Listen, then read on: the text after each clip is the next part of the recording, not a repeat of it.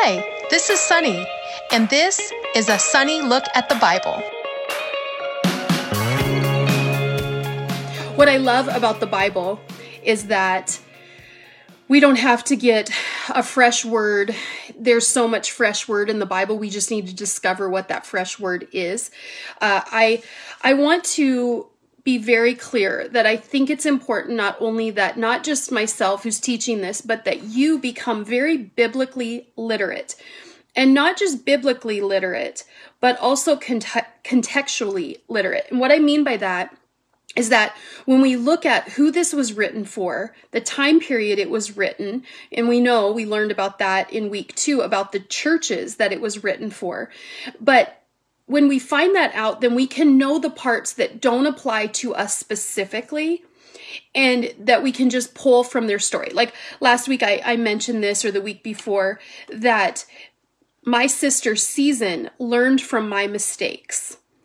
That's learning from someone else's story. So my story wasn't for my sister, but my sister learned from my story. That's a lot of what the Bible does. Some things we learn from the story, but the story didn't happen to us specifically. Same thing with Revelation. If we're waiting for this exact thing to happen before we know God is coming back, I think we'll miss it, because as I'm reading through chapter 8, 9, 10, and 11, I think that some of these signs are happening or have happened, or God repeatedly have happened so that it will get our attention. And then we can be so hard-headed and hard-hearted, both, that he's giving a repeat. He's putting on repeat, like the record that skips, like, here's a warning, here's my voice, here's my grace, here's my mercy. And I saw that through this. So these chapters actually didn't make me think, oh yeah, the pandemic, for sure, this is lining up, and now God will be back here in a month. What it made me realize is we've been getting warnings, and we continue to get warned. Because of his love, he gives us so many warnings. So last week we talked about the 7 seals, but we didn't finish because the 7th seal is in chapter 8, and we went to chapter 7. But I want to recap. Last week, we talked about chapter 6 and 7, and we talked about how the 7 seals, the 7 trumpets, and the 7 bowls are not a series of add those together and there's 21 signs and then God comes back. They're actually, and I like how the Bible Project put it, they're actually more like nesting dolls. So when one completes, it opens up the story to learn about the next. So the 7 seals happen, and then the 7 trumpets, and what happens is they overlap. So let me give you an example. We were told in John's vision that there was a scroll. There was a scroll of 7 seals, and they were unsealed. Little cool thing, Gail Brady, who is a part of our study, she Marco Polo'd me after last week and said, Sunny, I found something in my studying of this that I thought maybe you'd be interested in. And thank you, Gail. Listen to this. This is what she shared with me. 7 seals on a scroll was common back in Jewish times, that a will, so someone willing their estate, their will would be sealed with 7 seals. Super cool. So what that means is that in their context, they're used to knowing, oh, that scroll with 7 seals, oh, that's the will. That's the will of God. And the only one that can open it is the Son, which makes sense because back in Jewish times, and even today, the firstborn typically becomes the power of attorney. They're the ones that typically, we're losing that a little in recent modern times, I think because there's a lot of blended families, because, we wouldn't skip over. I'm the oldest in my family, but I'm a female. Well, I wouldn't in this day and age just get skipped over for the first and the only male in our family. That's my brother, and he's third in line. So it's a little different, but for sure it was the firstborn. It was the firstborn son. So think about that. The parallels of 7 seals were common on a will. And so when John sees this, and when his readers, the church, hear this, they go, oh, the only one that can read it is the firstborn son. Okay. And it's God's will. So that would be Jesus. So we're going, who's the lamb? Who's the one to open it? What's that mean? It was clear. It was the son opening the will of the Father. Okay. So there's 7 seals. What we learned last week is that there were the first 4 seals each opened up the vision or the revelation that there was a horse. There were 4 horsemen. We've heard of the 4 horsemen of the apocalypse. So 4 horsemen that brought judgment. Okay. Then the 5th seal was of the martyrs, and it talked about the cries of the martyrs, all those who had died from persecution, which was happening currently when this was being written, and for those yet to be martyred. Then the 6th seal was agony, and was the people who hadn't repented agonizing over all of the pain and suffering. And it said that they were wishing that the rocks in the caves would crush them because it was so difficult. But that what John heard was that 144,000 would get the seal of Jesus. Now remember, what John hears versus what John sees is important to recognize. What John hears is through his context. What he sees is through the vision of what God gives him. So God didn't give him the vision of 144,000. John heard, oh, my context is there's like 12,000 of the 12 tribes of Judah. They're the ones to get the seal of Jesus. Well, there's way more millions of people on earth since then and now. So what God showed him was many nations with many ethnicities that would have the seal of protection from God. Now, how do they get that? Through obedience. They don't get it because you're chosen, you're not. We have free will. They get it by even in persecution following Jesus. Same thing for us. Even in persecution in present day, how do we know that we're saved and we have a promise of eternity with God? It's through our obedience. Okay, so then we left off and we got done with chapter 6 and 7, and the 7th seal wasn't open. And that seems pretty important, right? Think about if you knew as you keep going on the pages of a stapled together will, in present day, that if it's getting better and better and better, you're like, ooh, what's on that last page? So in chapter 8, it starts today with the last seal of that. And it says that it seemed like, and I want to be clear, in the Jewish Bible, it said it seemed like a half hour of silence in heaven when the 7th seal was open. In many of our Bible translations, it just says there was a half hour of silence in heaven. But I want to be clear, the Jewish Bible, its translation said it seemed like a half an hour. Like, I don't know why it seemed like, or there was a half an hour, but let me read this to you. It's Revelation 8:1. When the Lamb broke the 7th seal on the scroll, there was silence throughout heaven for about half an hour. This translation, about a half an hour, that's kind of like saying what the Jewish Bible said seemed like. I saw the angels who stand before God, and they were given 7 trumpets. So here's what I believe, and I wrote this down. There was silence in heaven for about a half an hour, or what seemed like it. And because with all the activity, this dramatic pause must have seemed like it lasted forever. During this time, the only activity was the prayer of the saints. So, we learned in previous weeks that holy, holy, holy was going on. Like, there was constant worship in heaven, and there's always constant worship in heaven. But when it seems like a half hour, if it's constantly a noise, and then there's silence. Think about when you do 1 minute of silence, like at a football game, to honor someone who just dies. 1 minute, doesn't that seem like an eternity? I've learned on Zoom calls in this pandemic time that the beginning, when you're trying to get started on a Zoom call, it can seem like an eternity when you're waiting for people to get on. And I think that what that speaks to is that what we're used to, we tend to get a little bit distracted by this weird silence because we're used to constant noise. So for them, a half an hour seemed like eternity. But it was a pause. It was like, all right, here we go. Seventh seal. And this is what we see.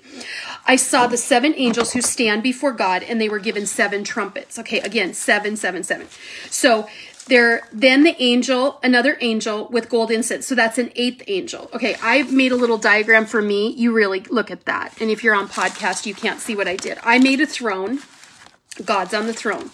I put 7 angels, drew them around the throne. And then there was an 8th angel. So there's more than 7, there's an 8th. Okay, then another angel with a gold incense burner came and stood at the altar, and a great amount of incense was given to him to mix with the prayers of God's people as an offering on the gold altar before the throne. So I drew a gold altar. If you're visual, maybe you can draw this out in your notes.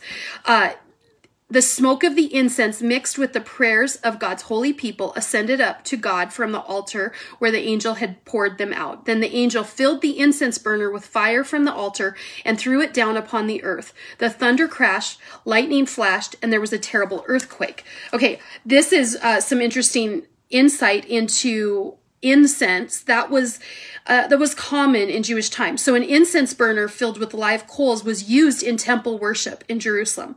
Incense was poured on the coals, and the sweet smelling smoke drifted upward, symbolizing believers' prayers ascending to God. And if you want to mark this down, Exodus 30, 7 through 9 talks about it. I know that if you see documentaries where they're trying to reenact or show you what the temple looked like in Jerusalem, there was smoke, and honestly, they said there was this constant amount of smoke going up. Well, I always thought that smoke was from the sacrifice of the lambs that were, or whatever was being sacrificed at the temple, but that didn't always happen. So this makes more sense to me, that going up from it was the incense, and that was very normal. And then the angel threw the incense burner down upon the earth. This symbolizes the judgment of God released on earth in answer to the prayers of the saints for the justice of those who had been oppressed and killed. This shows the judgment, vindication, and revenge are in God's hands, not ours. Okay. Now on to the first of the 7 trumpets, the first 4 trumpets. Then the 7 angels with the 7 trumpets, or those were really called shofars. So it's not like what you picture, gold trumpet, three, what are they called? Buttons? That's how much I'm not musical and don't know trumpets. 3 buttons. You'll put this in the comments, I'm sure. Gold plated. No, we're talking shofars, which probably came from the horn of an animal, but it would have sounded loud, and they would have changed the pitch of it with their breath in their mouth, but it was basically a horn, a shofar. So when it says 7 trumpets, we're really talking shofars. Then the 7 angels with the 7 trumpets prepared to blow their mighty blast. Verse 7, the first angel blew his trumpet, and hail and fire mixed with blood. They were thrown down on earth. 1/3 of the earth was set on fire, 1/3 of the trees were burned, and all of the green grass was burned. Okay, I want to go back to the angel throws the incense down, or the bowl down. One, that's showing that the angel did it on behalf of God.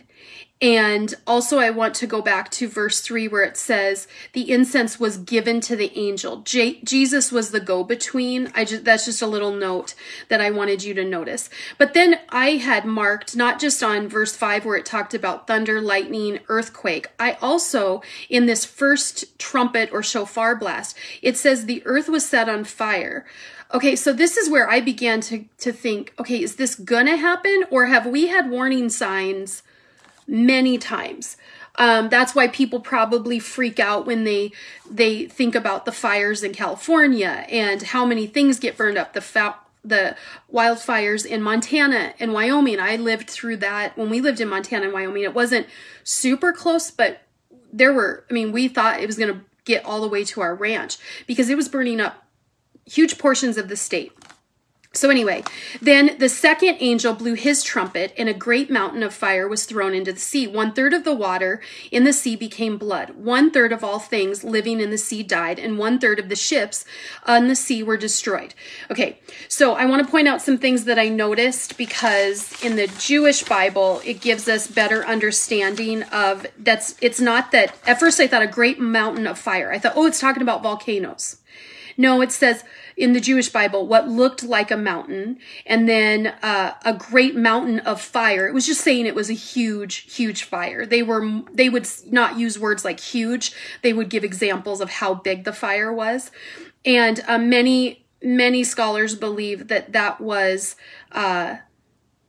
just saying it's like a mountain, and that the people's blood is what filled the sea. So again, some scholars, and this was before 9/11, would say, like, mounds of fire. Like, I read this in a commentary from someone who wrote this pre-1900s, that said what that's talking about is mounds. That judgment would be mounds of rubble that were aflame like a mountain, and that the sea, it's not saying the sea is blood, it's saying the level of blood that was shed in that one time is huge. And then it says 1/3 of all the ships in the sea are destroyed. Now, one thing I didn't realize is that ships, okay, let me find this footnote because it was so good. Where is that? 9. Okay. Oh shoot, I'm gonna miss it. I don't know where I wrote it. But basically, I guess early churches, were shaped like inverted ships.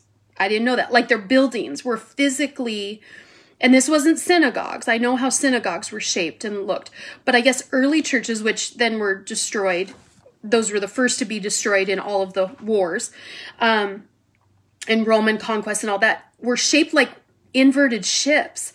So in no way did any scholar think that meant ships will be destroyed. Again, I originally read this and thought, oh, the cruise ships. I mean, during this pandemic, the cruise ships are just out of commission. Well, let's not point it all the way back to that. It's actually talking about the churches. 1/3 of the churches will be destroyed, which I would say that's happened. I would say, maybe not in present years specifically, but there have been monasteries, and there's been quarters where monks were transcribing the Bible that were destroyed.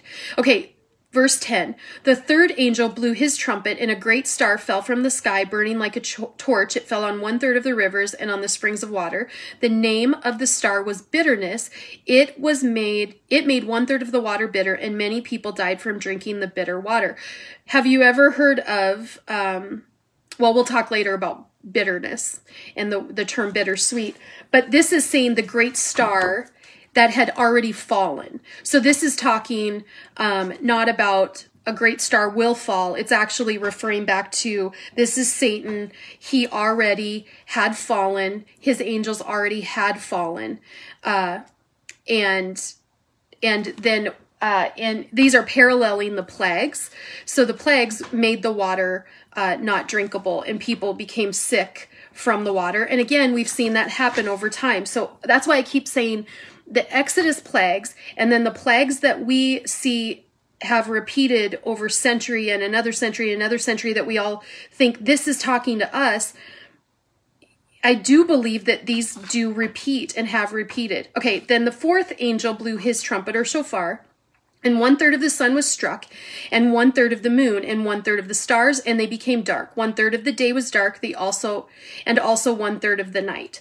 And then I kind of paused and thought, that's weird. I mean, I feel like depending on where you live, 1/3 of the day is dark. So that, then I looked and I heard a single eagle crying loudly as it flew through the air. Terror, terror, terror to all who belong in this world because of what will happen in the last 3 angel blows when they blow their trumpet. Okay, I want to take you to a few things. One is that the first 4 trumpets are the plague trumpets. The first 4 trumpets are warning trumpets, okay? Then I want to show you that we know that those were with plagues, but then when it says the eagle, it stops talking about trumpets for a couple verses, and it talks about the eagle, and the eagle is flying, saying, woe, woe, woe. In fact, woe, take heed, take warning. Don't let this get to a point where now you have to live through the woe trumpets. So there are plague trumpets, and there's 4 of them. The 5th one is also a plague trumpet because it's talking about locusts, but it's just like next level plague.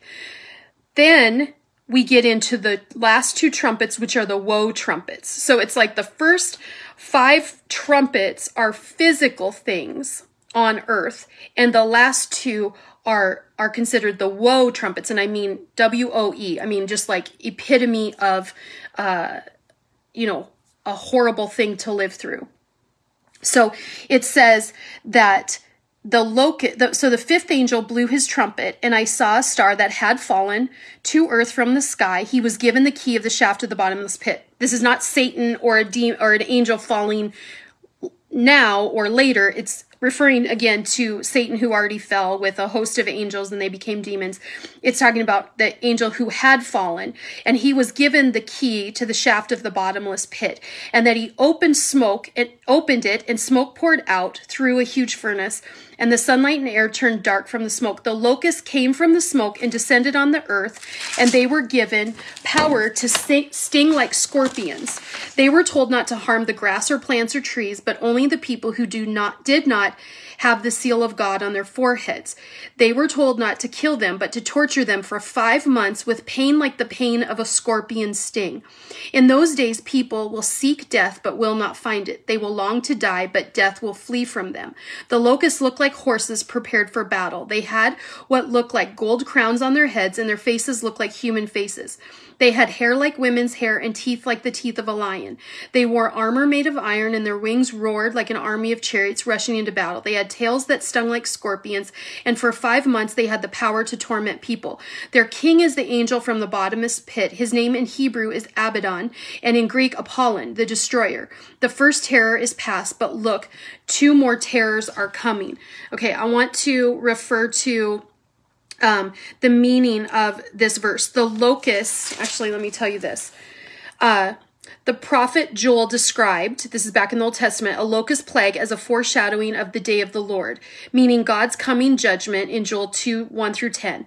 In the Old Testament, locusts were symbols of destruction because they destroyed vegetation. Here, however, they symbolize an invasion of demons called to torture people who do not believe in God. The limitations placed on the demons show that they are under God's authority. Most likely, these locusts are demons, evil spirits. Remember, it said they come up from below the earth. Evil spirits ruled by Satan who tempt people to sin. They were not created by Satan because God is the creator of all. They're fallen angels. They are fallen angels joined with Satan in his rebellion. God limits what they can do. They can do nothing without his permission. So their main purpose on earth is to prevent, distort, and destroy people's relationship with God because they are corrupt and degenerate. Their appearance reflects the distortion of their spirits. While it's important to recognize their evil activity so we can stay away from them, we must avoid any curiosity about an involvement with demonic forces. Again, doesn't this sound like present day? There is this infatuation with evil and demonic, and I mean, I even believe horror films are just opening us up, and then people get an appetite for it. So even though this can sound like, well, this is going to happen and these demons are going to come on the earth, all of these trumpets are saying things that we've also actually already experienced. Also, the locust demons have a leader whose name in Hebrew and in Greek means destroyer. It may be a play on words by John to show that those who worship the great god Apollo worshipped only a demon, because you see it says Apollon the destroyer. Again, John is trying to give context to his readers, and he's trying to say, just like right now I'm warning people, don't follow your horoscope because that's what's hot right now, and star following and reading and all that. Just like I'm putting that context there, John was putting it on the god Apollo, saying he's only a demon.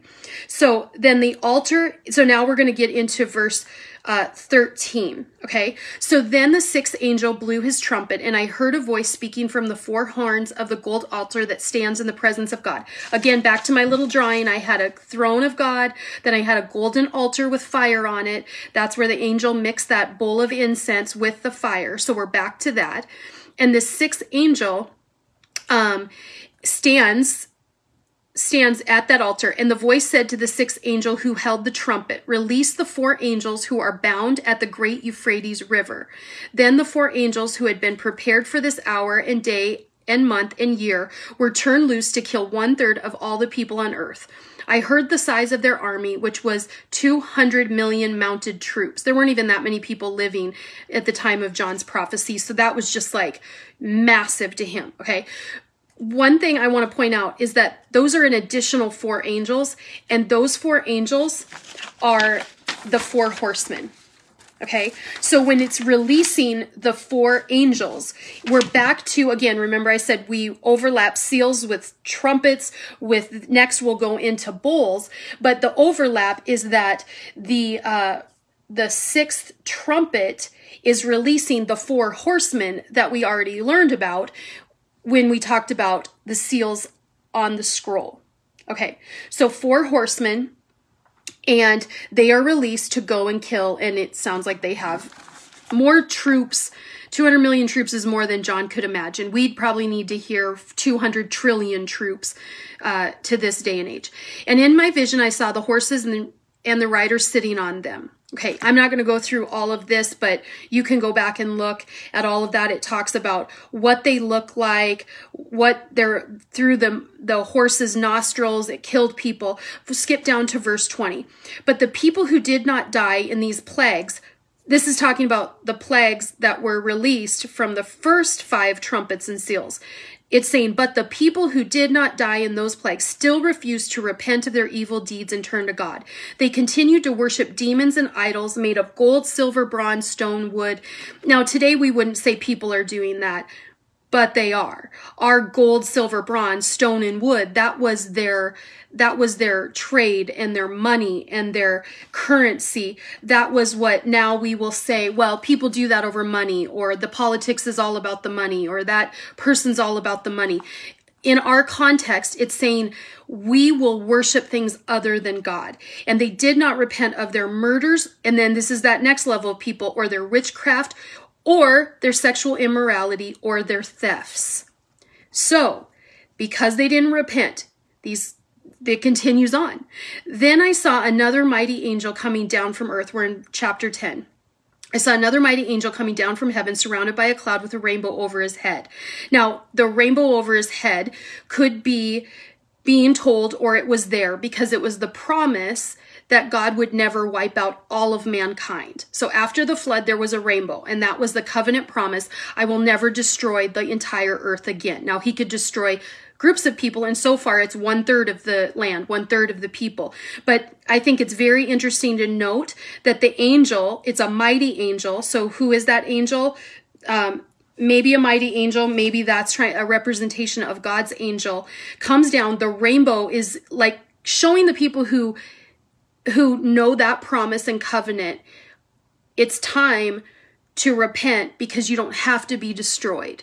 The whole place doesn't have to be destroyed. You still have hope. His face shone like the sun, and his feet like pillars of fire. Again, now we're starting to realize, I think this is actually God. This is a form of God and Jesus. And in his hand was a small scroll. Some versions say a little book that he had opened. He stood there with his right foot on the sea and his left foot on the land, and he gave a great shout like the roar of a lion. And when he shouted, the 7 thunders answered. Again, the 7 thunders, we've heard about that. That was probably the Holy Spirit. And then the great shout like a roar of a lion, the power of him. Now, the small scroll, this isn't an additional scroll. It says a little book or a small scroll. If we're talking that this scroll, most scrolls would be 30 feet long, then think about when you unroll the scroll, The reason it might have been called a small scroll, and it was an open scroll in his hand, the reason it might have been called small scroll or little book in other translations is because there was only a little bit left to read. Because as you unroll it and you keep unrolling it, you get to just the very end or just a little bit at the end. So it's the same scroll. And it says in chapter 10, verse 4, when the seven thunders spoke, I was about to write, but I heard a voice from heaven saying, keep secret what the seven thunders said and do not write it down. Again, seven thunders, Holy Spirit. So it could read, when the Holy Spirit spoke, I was about to write. John was about to give us more information to put right in here in Revelation. But John heard from heaven a voice saying, keep secret. Then the Holy Spirit said, do not write it down. Sean was, because he's preaching in Romans, he was talking about there were some things that Paul said that he was not allowed, he was told to by God or by the Holy Spirit, but he wasn't allowed to share. And it's funny because I had just read this in Revelation. I said, oh my gosh, I found that too. I didn't know that we didn't hear everything. I mean, I know that we don't hear everything that the biblical authors, had to say, because how could they put everything in? They put the high points, the things we need to know. That's why we didn't hear anything about Jesus from, birth to 12 years old and then 12 years old to 30, where 31, we're like, what happened in those years? Well, it was irrelevant to the writers, or maybe irrelevant to God that we needed to know that. He's like, I'll tell you the rest of the story in heaven. But I thought that was interesting that Sean was finding it in Romans. I was finding it in Revelation, where yes, the writer was told more, but we were told not to hear it. And this is why. It says, then the angel I saw standing on the sea and on the land raised his right hand toward heaven. He swore an oath in the name of the one who lives forever and ever, who created the heavens and everything in them, the earth and everything in it, and the sea and everything in it. He said, there will be no more delay. Then when the seventh angel blows his trumpet, God's mysterious plan will be fulfilled. It's supposed to be mysterious. It will happen just as he announced it to his servants, the prophets. So the prophets may have even known more than they recorded. But it's supposed to be a mysterious plan. Why? Because God has, we've just seen, sent sign after sign, plague after plague. We have lived through plagues. We've lived through our generations before us. We have lived through famine, war, pestilence, disease. We've lived through all of it. Right now we're living through it. And it's mysterious. And God obviously, we see right here, doesn't want us to know the time and the hour. Because you know what would happen?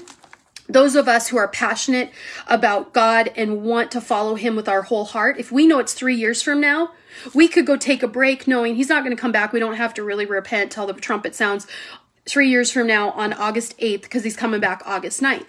What it does for those who are opposed to him is they go, I'm not changing until that time happens. But yet he gives us signs to soften our heart. Yet for many, they only harden their hearts more. I'm going to skip down to, we're going to look at chapter 10, verse 8. Then the voice from heaven spoke to me, John, again, go and take the open scroll, that's that little one I talked about, from the hand of the angel who was standing on the sea and on the land. So I went to the angel and I told him to give me the small scroll.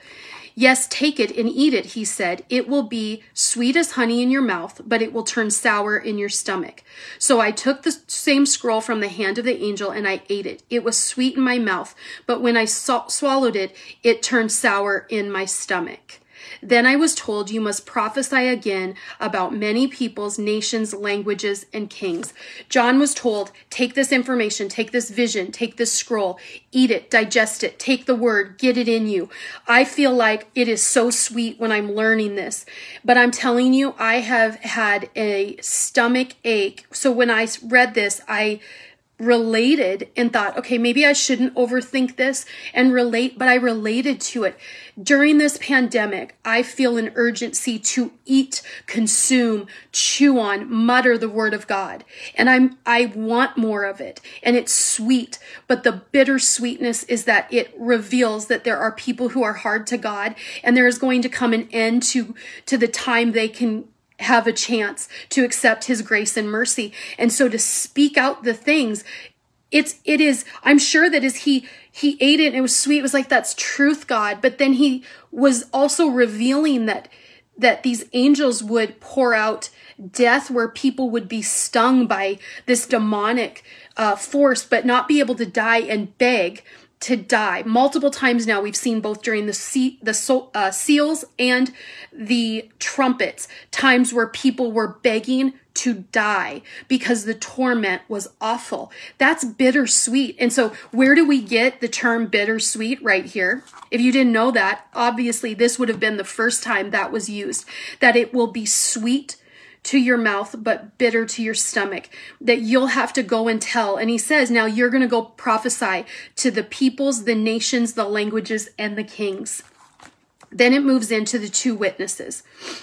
Chapter 11, I was giving a measuring stick, and I have this metal, like, decoration of a measuring stick, a ruler, basically, a reed.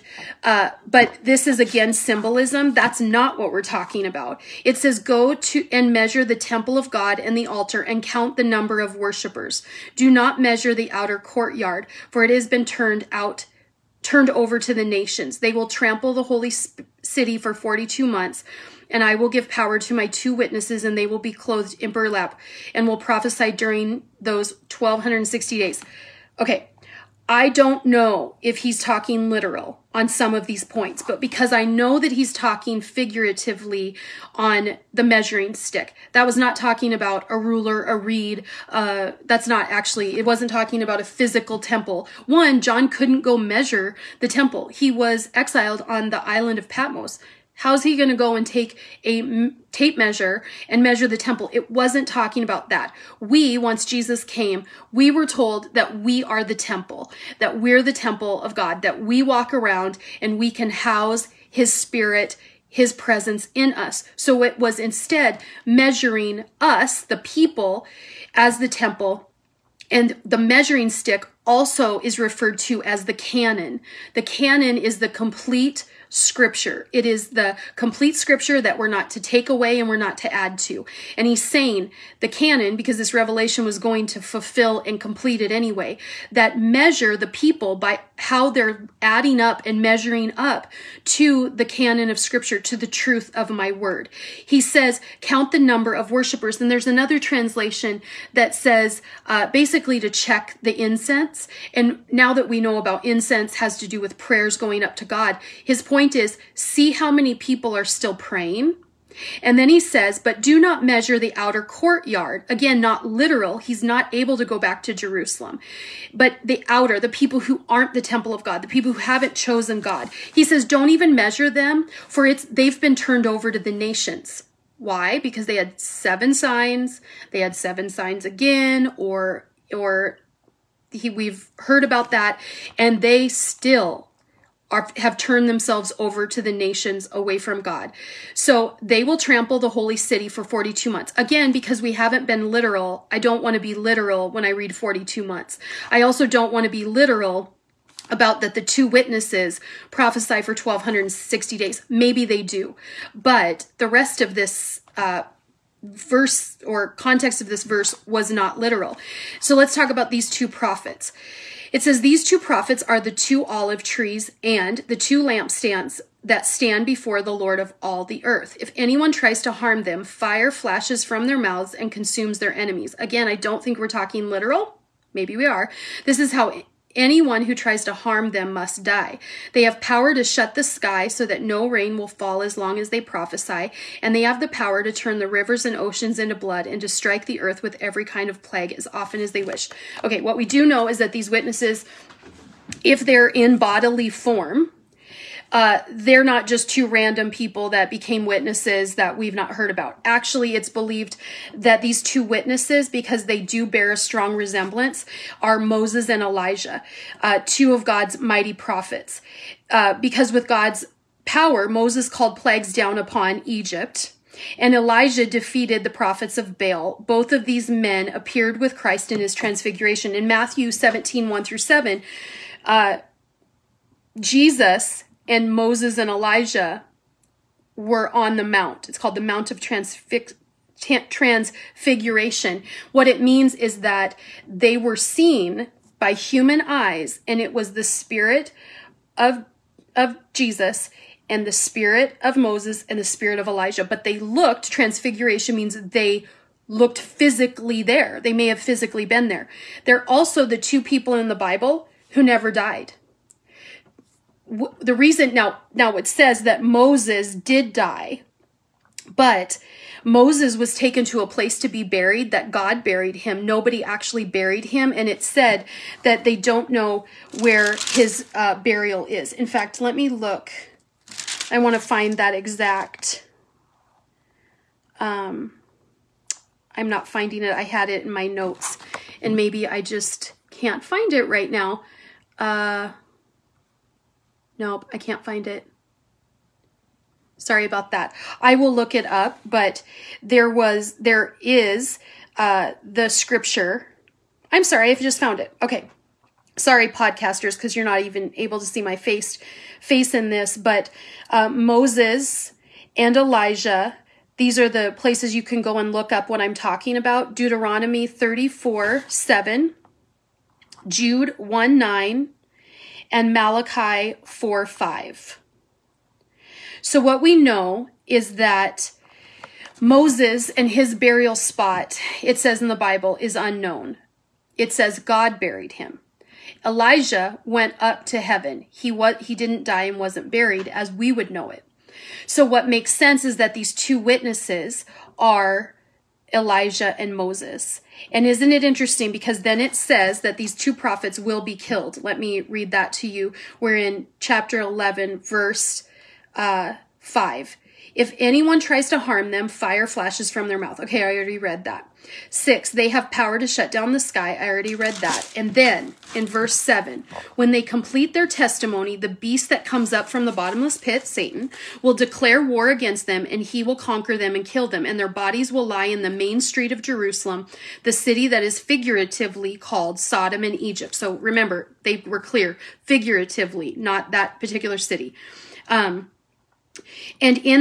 And for 3.5 days, all peoples, tribes, languages, and nations will stare at their bodies. No one will be allowed to bury them. Now, if you remember, in Jewish times, it was considered normal that when you died, you were buried one way because there was a chance that your spirit didn't leave your body until day 3.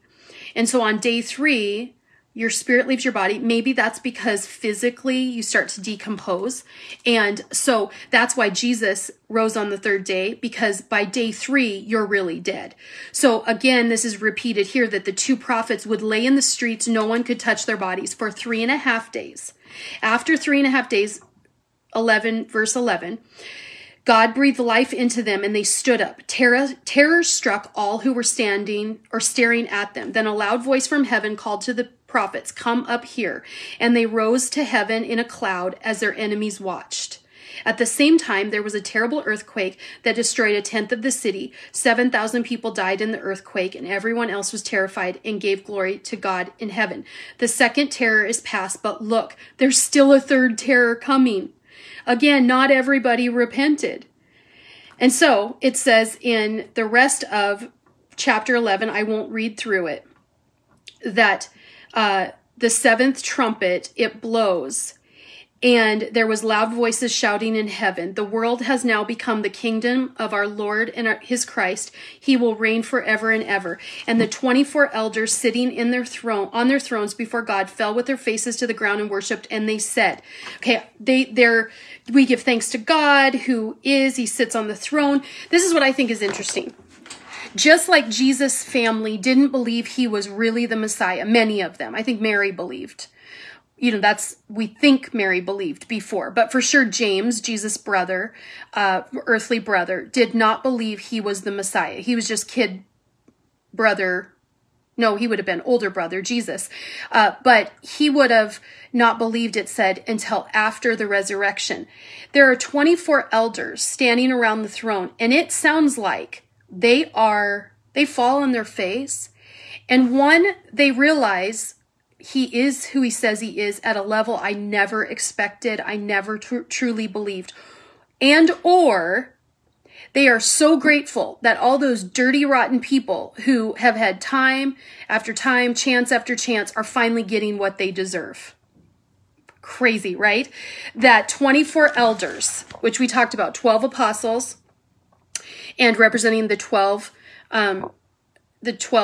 tribes or the 12 disciples, are like, wow, he is who he says he is. He did what he said he was going to do. It even shocked them. Thanks for joining me today. For more great content like this, check out Cheery Conversations, available on all podcast platforms. You can also go to sunnyhennessy.com to connect with me and find out all the things going on in my head at all times. See you next week.